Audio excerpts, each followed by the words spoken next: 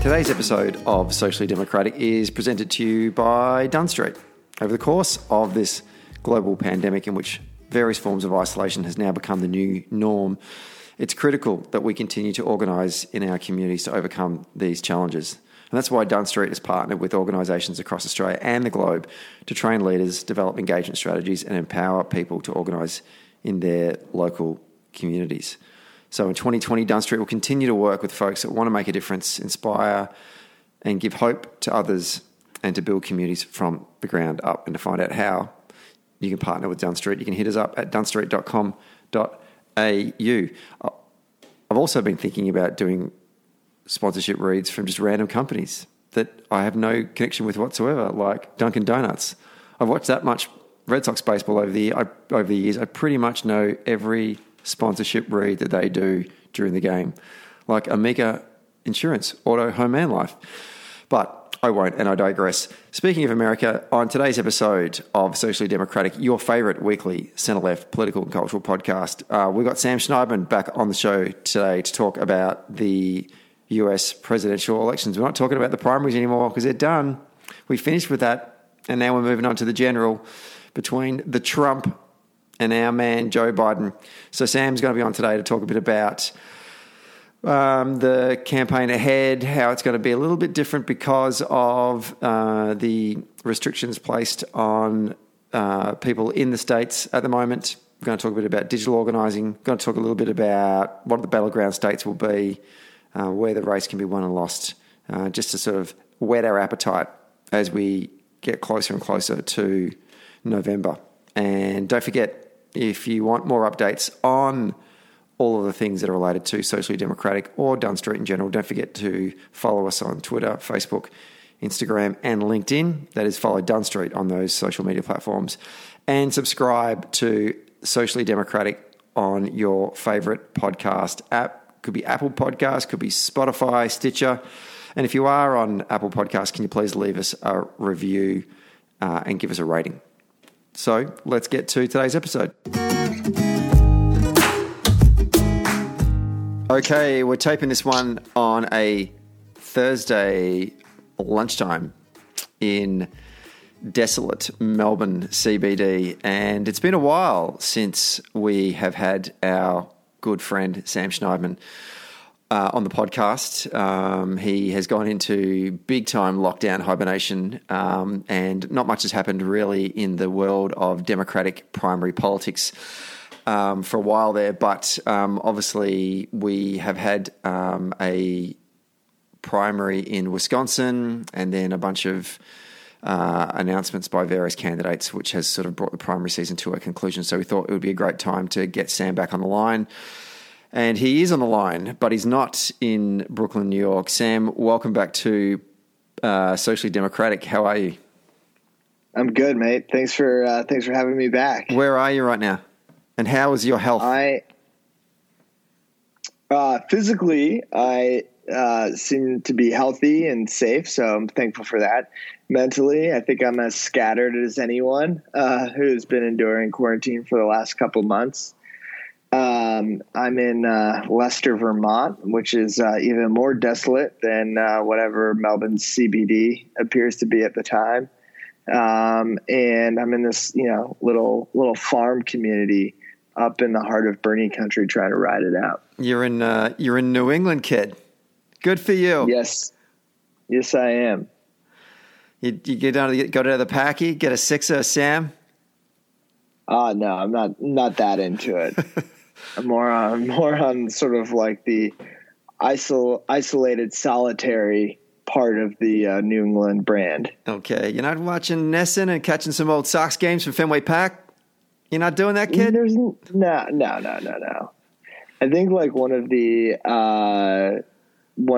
paradoxes of our new time is that, we've never been more connected, and somehow we're like even busier than we've ever been, I think, as people. Some are who are lucky to still be employed. In all seriousness, and just dropping my really shit New England accent for one moment, and we will obviously we'll dive into the politics of the Democratic primaries and turning our attention to the general in a moment. But just on the ground in, I mean, as you said, it's hard to sort of get a sense of what people think because you are also isolated, but you're certainly a lot more closer to the real impact of coronavirus in the United States than we are over here in Australia. What's your read on it since we last spoke? I think when we last spoke, I was trying to get my mind around what was truly happening. I think that, we were able to sort of perceive the scale of this crisis, at least in New York, but it was kind of hard to accept what that new reality would become on the other side of this. And now we are firmly in that new reality, and that sort of struggle to grapple with what was happening has now come into, I think, like this sense of resignation of a new, unchosen future. And I can't speak for everybody, but personally speaking, I'm quite frustrated with the way our federal government has handled this. A total lack of strategic planning and central coordination to marshal resources, get everybody on the same page. I think that has contributed to more deaths. I think it's contributed to a higher than necessary infection rate. And I think that it has put more people in danger over the long term in terms of their exposure to this virus. When I look at the numbers, September 11, and the moment those two planes hit the Twin Towers in New York, that really reshaped not just American politics and an American society, but it also reshaped the global politics and global society and how we all interrelate with each other. I think that anyone who is alive and of age that can remembers those moments, where they were and what was happening when September 11 occurred. And one of the biggest impacts immediately from it is just the number of people that died on that day. It was I think it was 3,500 in New York alone. No, it was total. In total, right. Yeah. So including the Pentagon and obviously the folks on the aircraft that crashed in Pennsylvania. The death toll of this coronavirus for New York alone has well and truly exceeded that number. There was an interesting article by Ben Rhodes a couple of weeks back as the fatalities ticked over that September 11 and said, "This is our new. We can't refer to ourselves as living in a post-September 11 America now. We need to refer to ourselves as living in a post-corona." Well, not even post, but it will be a redefining of American politics. Do you feel that is taking place right now? Are people is there a self-awareness of the impact that this is actually having on not just people in New York, but across all 50 states? Because it seems patchy in terms of the way that people are responding to it. Yeah, I think time will tell. Ultimately, I believe that the comparison of this experience with coronavirus and 9/11 is not necessarily apt. Both are shocking, but in their own way. 9/11 sort of unfolded seemingly instantly. It was televisual. Everyone was watching it in real time and seeing what was happening. And our interaction with coronavirus is a little bit slower in the way that it's come to the forefront of society. We don't necessarily. It's harder to pin who we can blame for this, and there is debate and talk about whether this came out of a lab in China and to what extent China is responsible. There'll be plenty of time for that discussion. But I think it's a little bit harder for us as individuals, as communities, as countries to pin the blame for a virus on a set of actors. And another thing about 9/11 is that it was a deliberate, conscious act. People made a choice to attack the United States of America. And when people choose to attack you, especially for political reasons, that gives you a strong foot to fall back on. And viruses are, they don't care what your border is, what your nationality is, what your politics are. And I think, we're sort of trying to come to grips with that. Now, where I think I am hopeful is that, we went through the shock of World War I, and then the Spanish influenza, sort of contemporaneous with the end, going through 1920. And then we went through the shock of the Great Depression into World War II. And after both of those experiences, we emerged with, at least in the United States, a stronger society that was more economically balanced. People after after World War II, we got things like the GI Bill. Eventually we got Medicare and Medicaid, a few decades on from that. We got, people wanted federally subsidized mortgages. So there was a clamoring after this sense of shared sacrifice for a broader social contract. And what we are going through, at least in the United States, is a real test on whether we can go through a shared sacrifice and emerge as a stronger country. And, ideally you have a strong, competent, and capable leader to get you through that. And I think that, if anything, is the defining part of this experience, is a totally inept president and Congress. That's a good segue into talking about how you can change who that president is in November. And before we do that, can we just recap, since we last spoke on the podcast, about the Democratic primaries? It was immediately following the primaries, which were held on the Feast of St. Patrick, 17th of March, that included Illinois, Ohio, Florida, and Arizona from memory. Bernie Sanders loses substantially across all of those states. We talked about that and broke that down, and we were sort of starting to ask the question, how does Bernie stay in the race? Surprisingly, he doesn't suspend his campaign following those primary losses.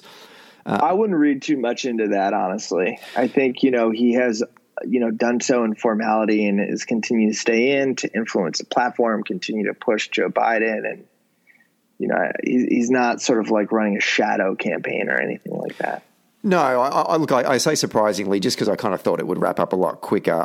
And watching the way that a lot of Democratic surrogates and strategists commentary in the media, they didn't seem overly stressed. I feel like a lot of things were going on in the background to let Bernie just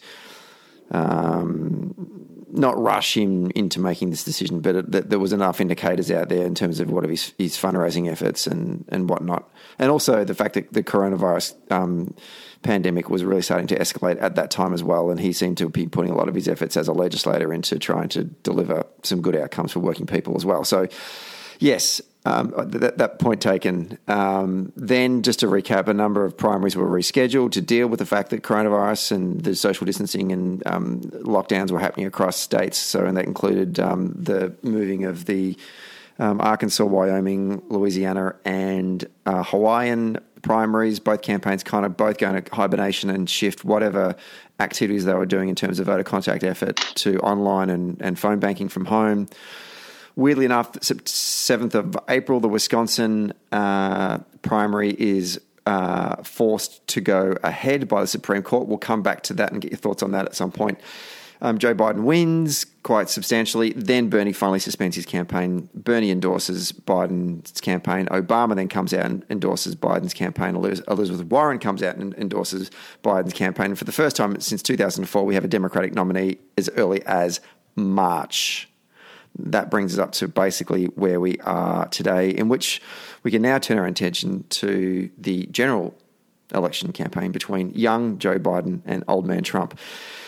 But before we do that, how do you, upon reflection, how do you think history will treat Bernie Sanders and his 2 attempts at seeking the nomination to be the presidential nominee for the Democratic Party, a party I will point out that he is not a member of? Sorry, I had to do one dig there. How do you think history will treat Bernie?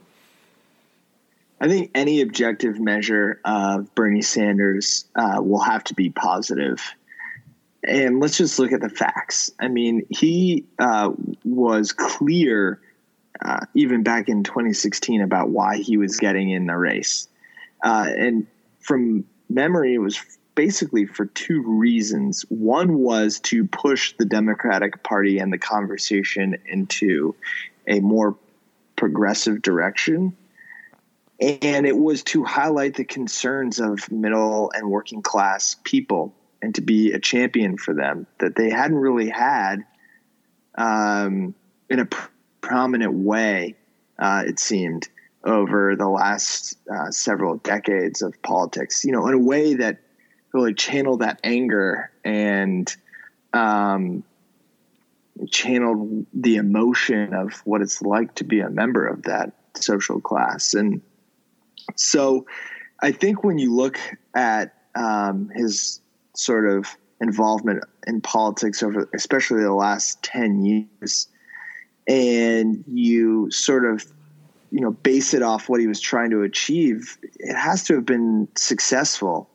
I mean, if you think about it this way, a $15 minimum wage, Medicare for all, the elimination of student debt, putting climate change forward as one of the most important issue that we deal with as a society.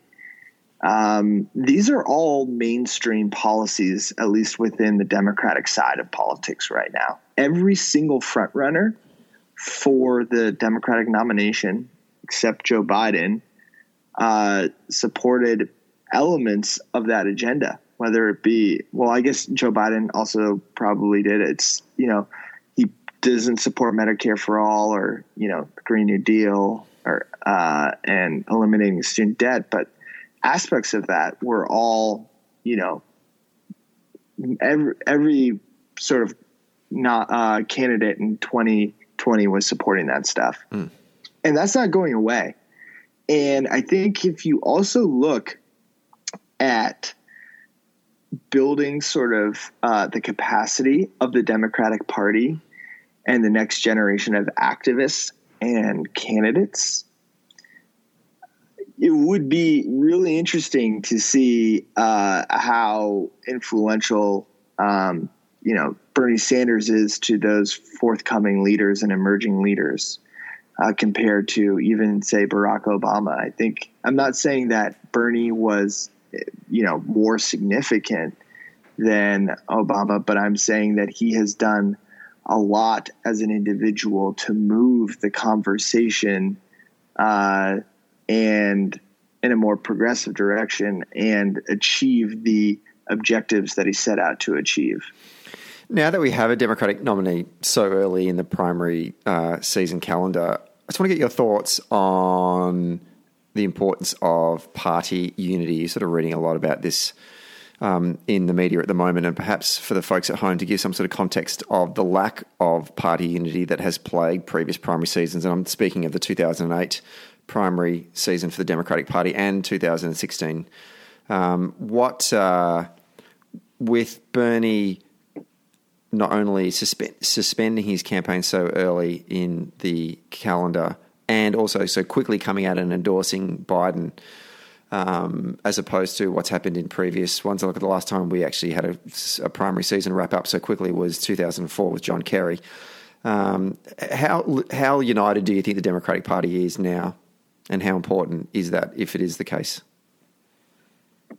Well, I think, on paper, the Democratic Party is pretty united. The top levels of it certainly are. But I think, at least in 2020, party unity is in the eye of the beholder. I think it would be revisionist history to say in 2016 that the Republican Party was unified behind Donald Trump. So I think since this will be our first like truly online election, I'd be concerned if I were the Biden campaign about the dissension specifically within the left online. Now, there is a whole saying about how like Twitter is not real life and things of that nature. But what would give me pause on the Biden campaign is that there is some continuing dissension, especially among Bernie prominent Bernie supporters and campaign alumni who have large followings and are influential and have quick access to media, which will pick up their message and amplify it. The media really wants to push that storyline of dissension within the Democratic Party and Bernie people not lining up behind Biden. And, that's just an objective pattern that we see. And, that's still very much a thing. And so while the top level of party unity, or while the top level of the Democratic Party appears to be very unified, I'd be concerned about especially some of the dissension in the grassroots online. Now, here is why this matters, because in the past, party unity has been really important for fundraising, especially. Each candidate would be able to get their big dollar fundraisers behind the eventual nominee, and that results in this big pool of cash that can then be used to get the nominee over the hump, who can carry all these down ballot races. That dynamic doesn't exist anymore. And what I think candidates really have to rely on going forward is the ability to disseminate their message online, because the message, more than anything, is going to be what drives fundraising and the sense of momentum now. And so that is something that sticks out to me as a red flag. I think it's important that optically the party is unified up top, but we will see over the coming months how significant it is that there appears to be some squeaky wheels on the internet. We'll talk about moving campaigns to the online space a little bit later. And before we do that, I just want to get a sense from you about the actual sort of top line general observations of the contest between Biden and Trump. It's 194 days till election day. What do you perceive as the battleground states that are crucial for a Biden victory in November? Well, I think it's going to be sort of old faithful there. It's going to be Wisconsin, Michigan, Ohio, Florida, and Pennsylvania. And we're going to see whether or not Biden has what it takes to sort of carry those. But if I look at some of the fundamentals of his campaign and what's going to matter in this election, does he have the reach online? Does he have the mass appeal? I don't think he has what it takes to sort of push the map, expand the electorate, or expand the map in states like what I would call frontier swing states, Arizona, North Carolina, Texas even. So I think it's going to continue to be a tight election. And it's going to come down to those four that are going to be most significant, which are Wisconsin, Michigan, Ohio, Florida, and Pennsylvania. And in terms of the sort of the messaging and policy frame, how should Biden be framing up Trump in the early days of this campaign, particularly given that what's going on right now in the country and the thing that's taking everyone's attention, that is the coronavirus? That's a really good question. Trump sort of built himself up as someone who was going to fight for this sort of forgotten class of people. And I think, the most effective way to sort of cut Trump down to size is to point him out that he sold you out. He only cares about sort of like the rich people in this country, at least with the policies that he's pursued.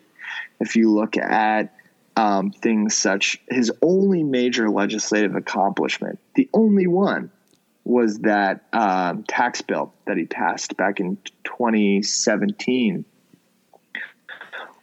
where sort of like 90% of the benefits of that bill went to the top 1% of holders of wealth in the United States.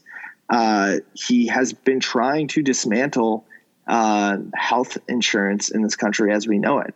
His administration has filed lawsuits to get rid of the Affordable Care Act in its entirety, which, among other things, was particularly significant because it's the first time ever that an insurance company has not been able to deny you coverage for pre-existing conditions. Things such as high blood pressure, high cholesterol, family history, even being a woman. These are all things that counted as pre-existing conditions. So he has pursued policies that have sold people out in this country and have benefited only the wealthiest among us. And the next thing that I think you have to point out in a very clear way is he's a horrible deal maker. Every single deal that he has seemed to blow up in his face and has made America weaker. And then another thing that I think we need to really realize as a country is that we are fully isolated in the international community, and that matters.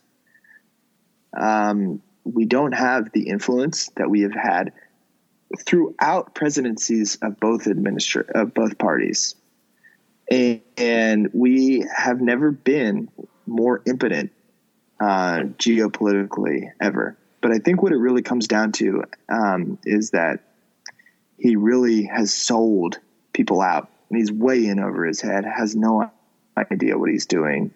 And unfortunately, what we're living through with the coronavirus pandemic is bringing that into relief. It's a really weird position that I find Trump in at the moment, because in 2016 he positioned himself as a clear outsider candidate, the anti-establishment candidate, and spoke to a lot of the concerns at that time amongst the electorate that were losing faith in the establishment and in bodies and entities, including government, that once we trusted. And there's a bit of research into that, at that time in 2016, people had less faith in establishments and government than ever before. But now, fast forward to 2020, and this was written about at some point, when people were looking for glimmers of hope in sort of 2017, they were saying, well, he framed himself as a person who was the outsider, but by 2020 he will be a person who will be owning a lot of the things that he had done as the man that sits in the White House, and that he is now the establishment. But right now, it seems to be that he's trying to play both sides of the road, because every day he's giving daily coronavirus briefings in the White House, standing next to medical experts, directing everyone to stay at home. But at the same time, he's also tweeting to his base, calling on to liberate Virginia, Michigan, and Minnesota. How can he successfully disown the responsibilities of his own administration's slow and costly response to the spread of the virus? Do you think he's going to have the ability, the agility more so, to play both sides of the street, to both be anti-establishment but also at the same time, be the guy that's in the White House? Can he pull that off?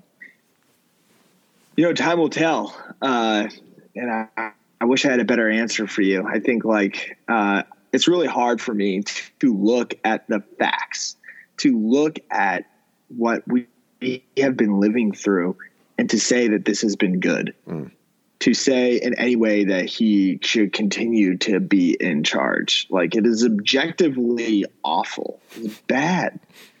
And time will tell whether or not he's going to be held to account for that at the ballot box. But I can tell you that I don't think it's going to be the body count that's going to be what gets him in is going to be what gets him in trouble with voters, sadly.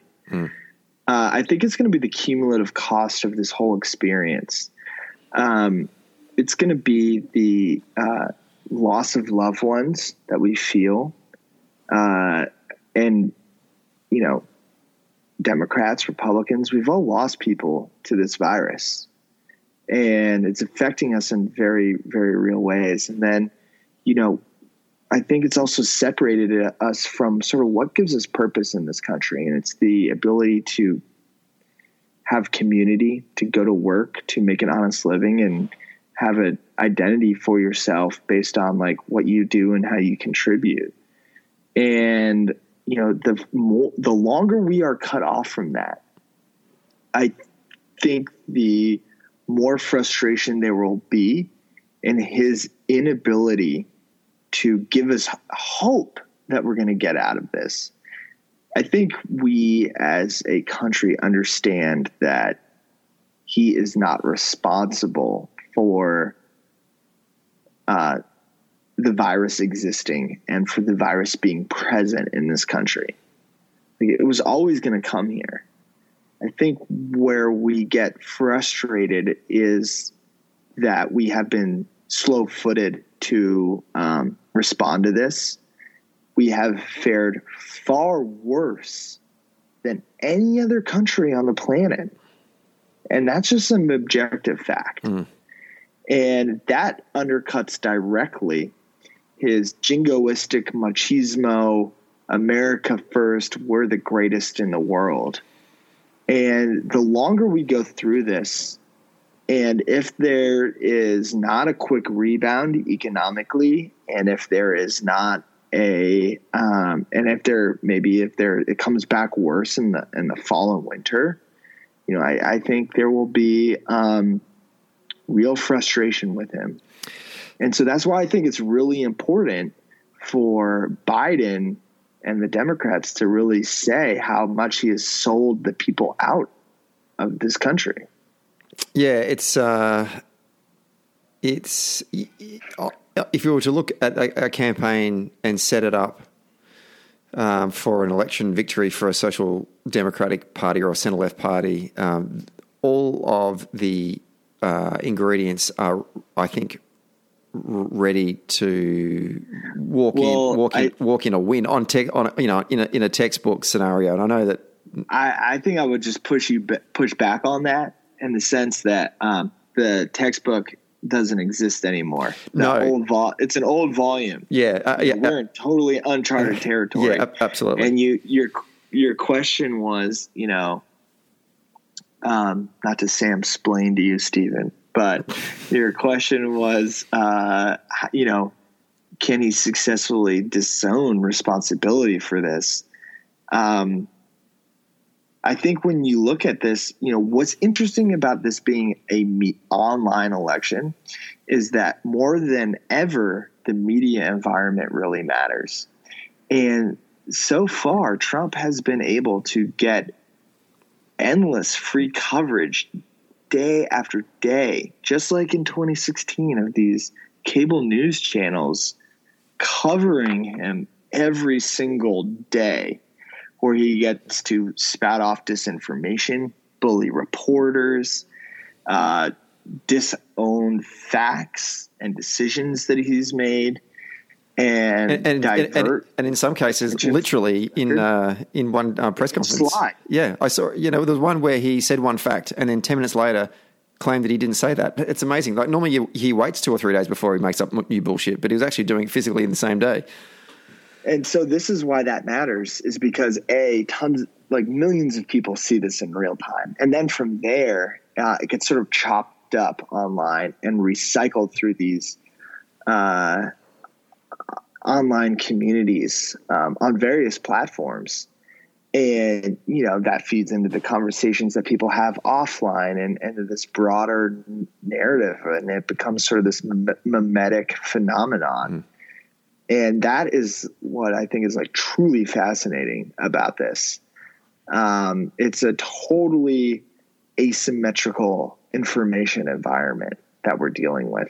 And so if Trump has anything going for him, it's the fact that he is able to command endless amounts of attention from traditional media and then the unique ways that traditional media feeds online information consumption habits. So we've spoken a bit about Trump and the strengths and weaknesses of his campaign going into the election proper. Let's turn our attention to Biden. And let's start by, and I know we're going to talk more about sort of online campaigning here, but let's talk about the strengths of the Biden campaign as we stand right now. What are the assets that Joe's got going for him? Well, I think it's really important to talk about first what he doesn't have going for him. No, that wasn't my question. I'm forcing you to say some good positive things about Joe Biden before we go into talk about what are his weaknesses. I will get there. All right, fair enough. Go for it. The reason why I'm going to start off by what he doesn't have for him is because I think it's far more significant than what he does have going for him. What he does not have going for him is scale. So traditionally, you've been able to buy scale, right, online or within like media first campaigns.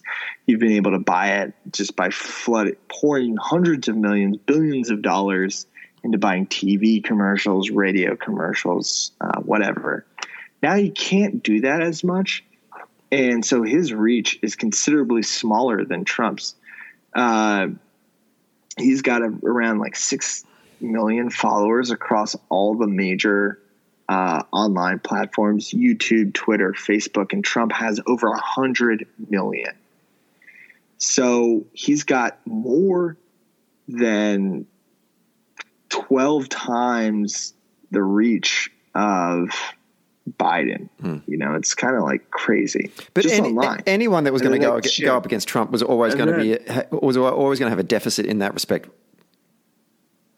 True, but they had a broader reach than Biden.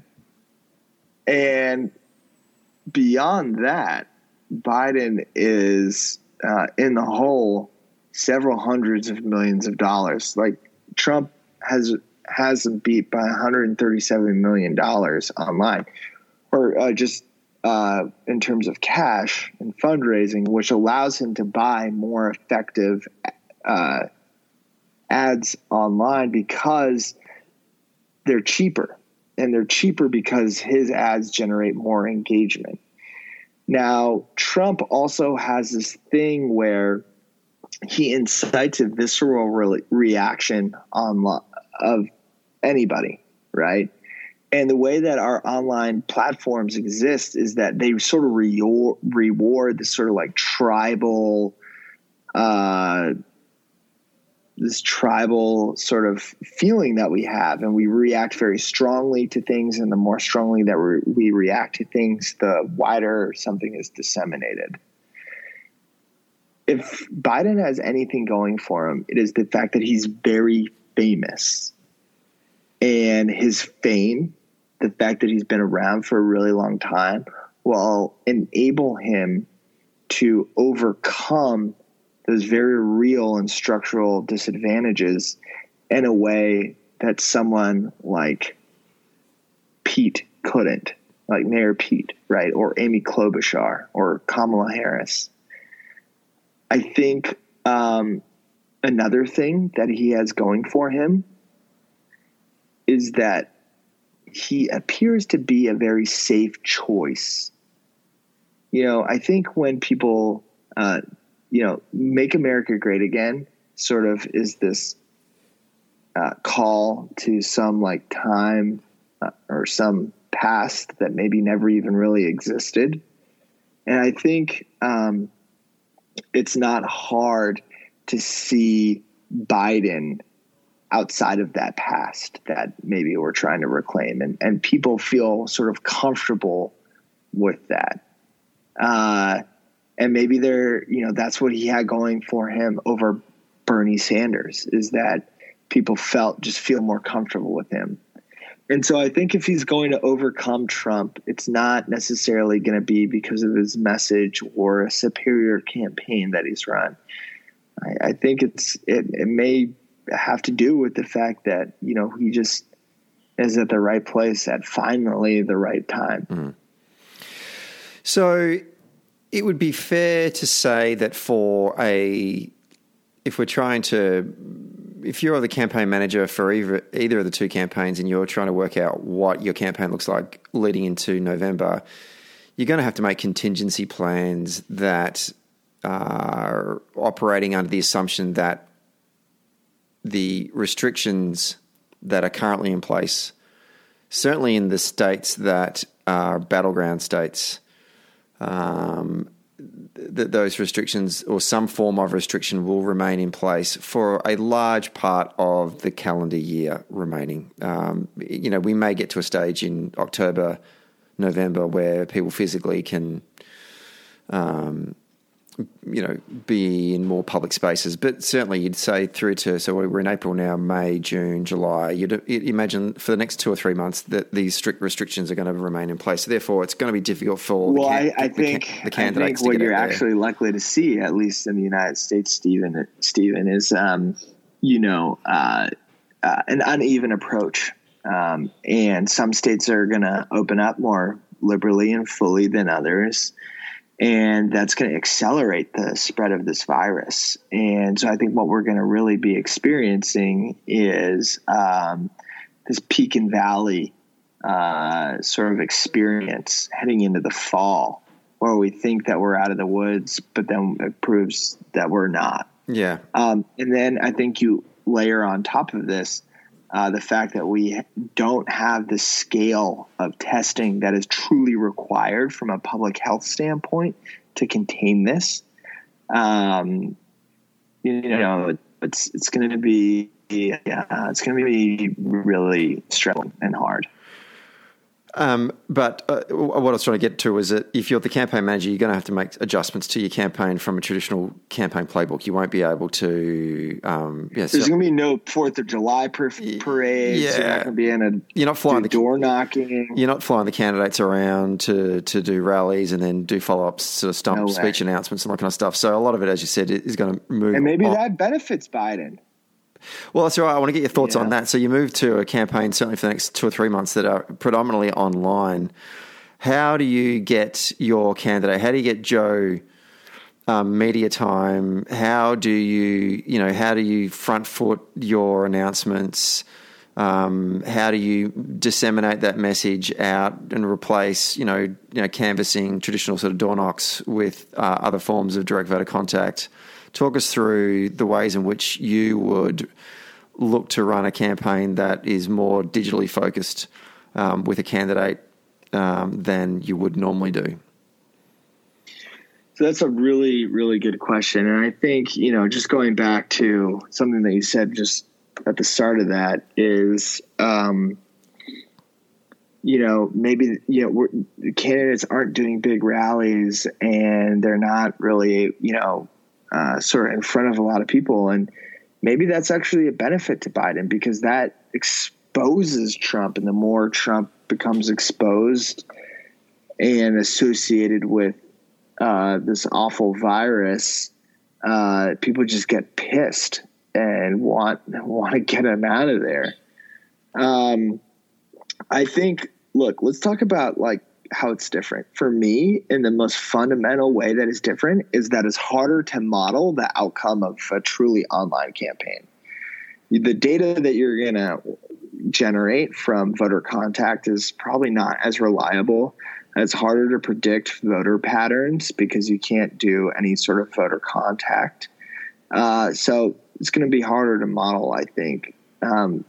Now, I think, why is it important that this is sort of a digital first campaign? Why is it important that this is a fully online election? I think, it's the 80s all over again in the sense that it's fully a media campaign. It's going to be battled out totally. I think there's the main battle is going to be fought in the arena of information. And, you're not really going to be able to rely on that 3 to 5% bump from voter contact that you would normally. And this is important because we don't know how it's going to affect down ballot races.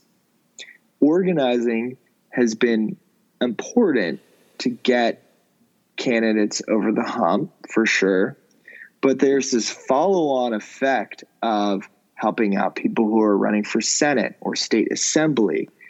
And this is particularly important in 2020 because it's a census year. And what they do in the United States every year after the census is taken is redraw state legislature boundaries. And these state legislature boundaries sort of determine the partisan composition of that state's legislature, and they also determine the proportion of voters that sort of go towards traditionally Republican congressional districts and Democratic congressional districts. So it's highly consequential.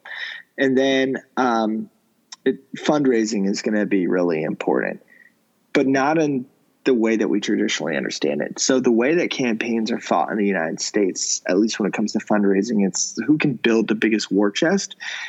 And that's important because historically, if you've been able to build like a huge war chest, you've been able to sort of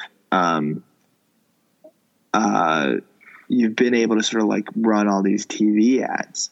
But the reason why it's important here is because you're able to sort of flood all these social media platforms with ads and really disseminate your message that way. So I think to the extent that Biden's online campaign will differ from Trump's, it's going to be smaller scale, and fundraising is going to be way smaller because his content is going to generate less reaction, and therefore his message is going to get out less, and people are going to be less excited to donate. How much can we read into the most recent primary and elections that were held in Wisconsin in early April? Obviously, there was the primary that existed between Smoke and Joe Biden and Bernie Sanders.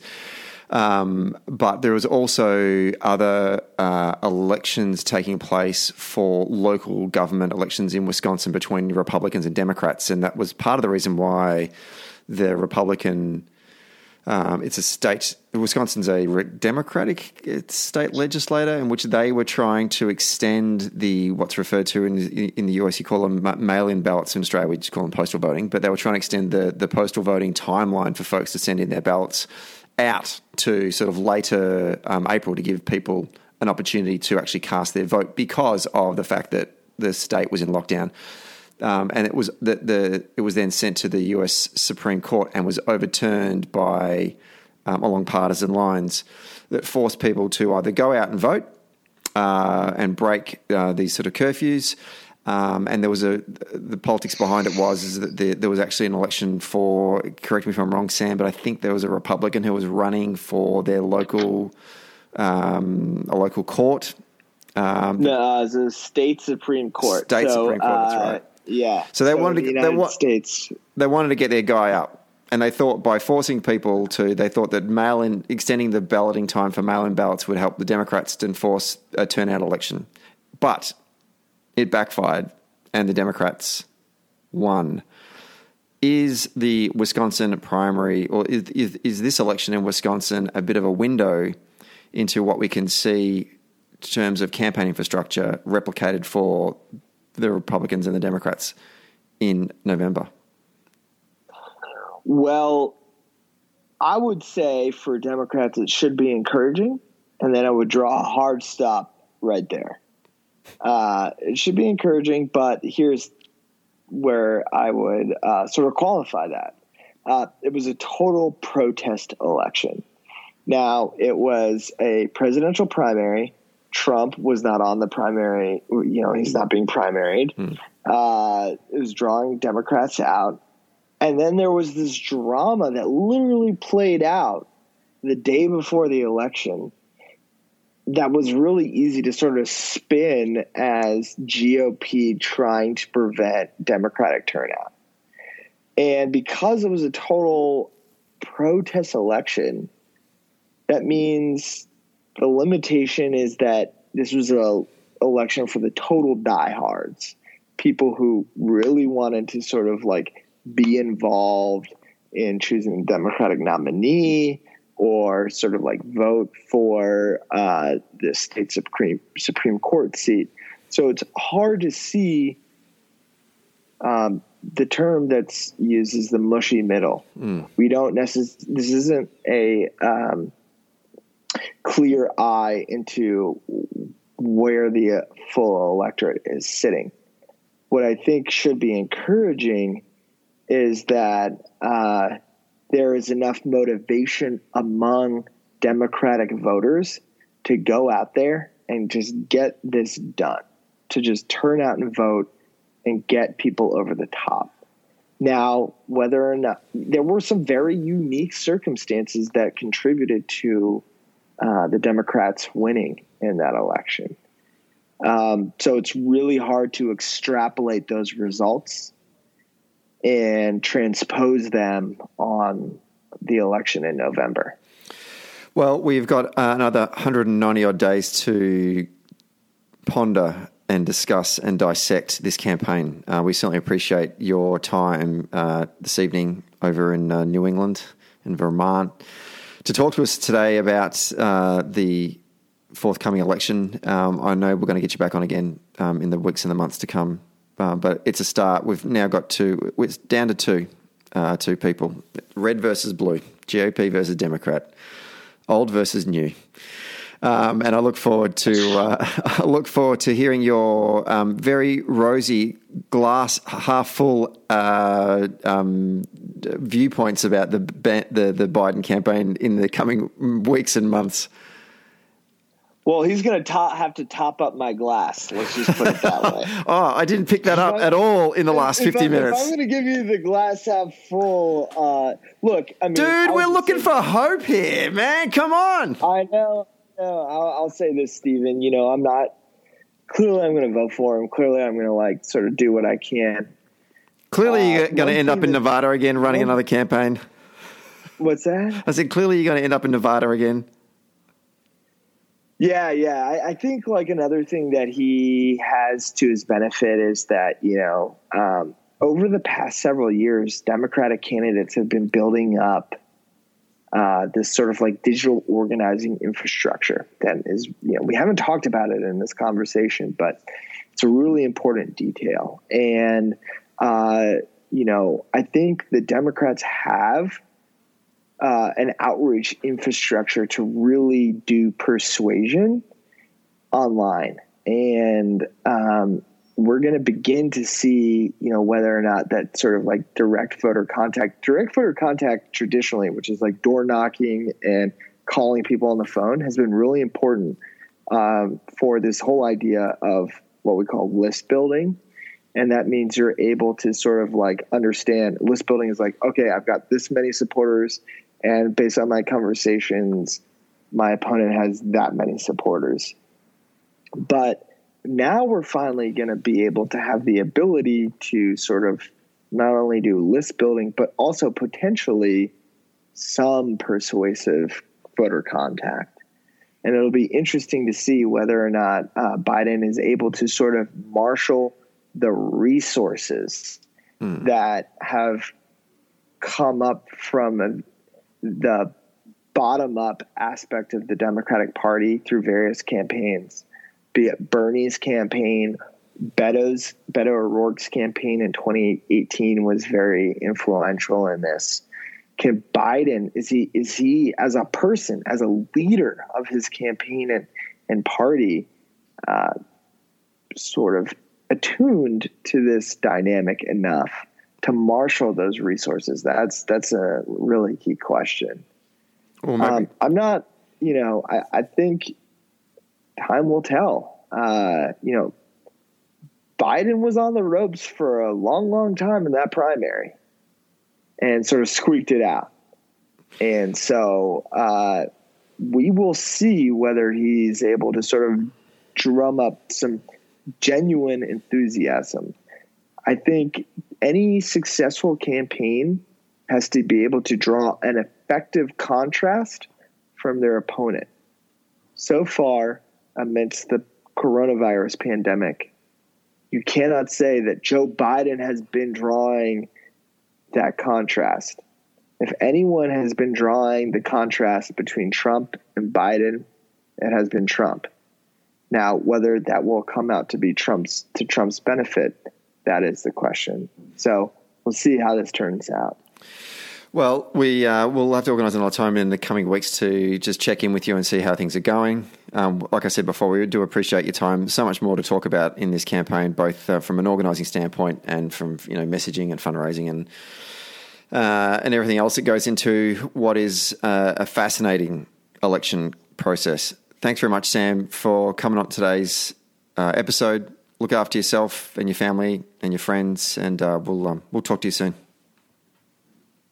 Thanks a lot. It's always good to chat with you, and my best to everyone down there in Australia as you guys battle coronavirus as well. Cheers.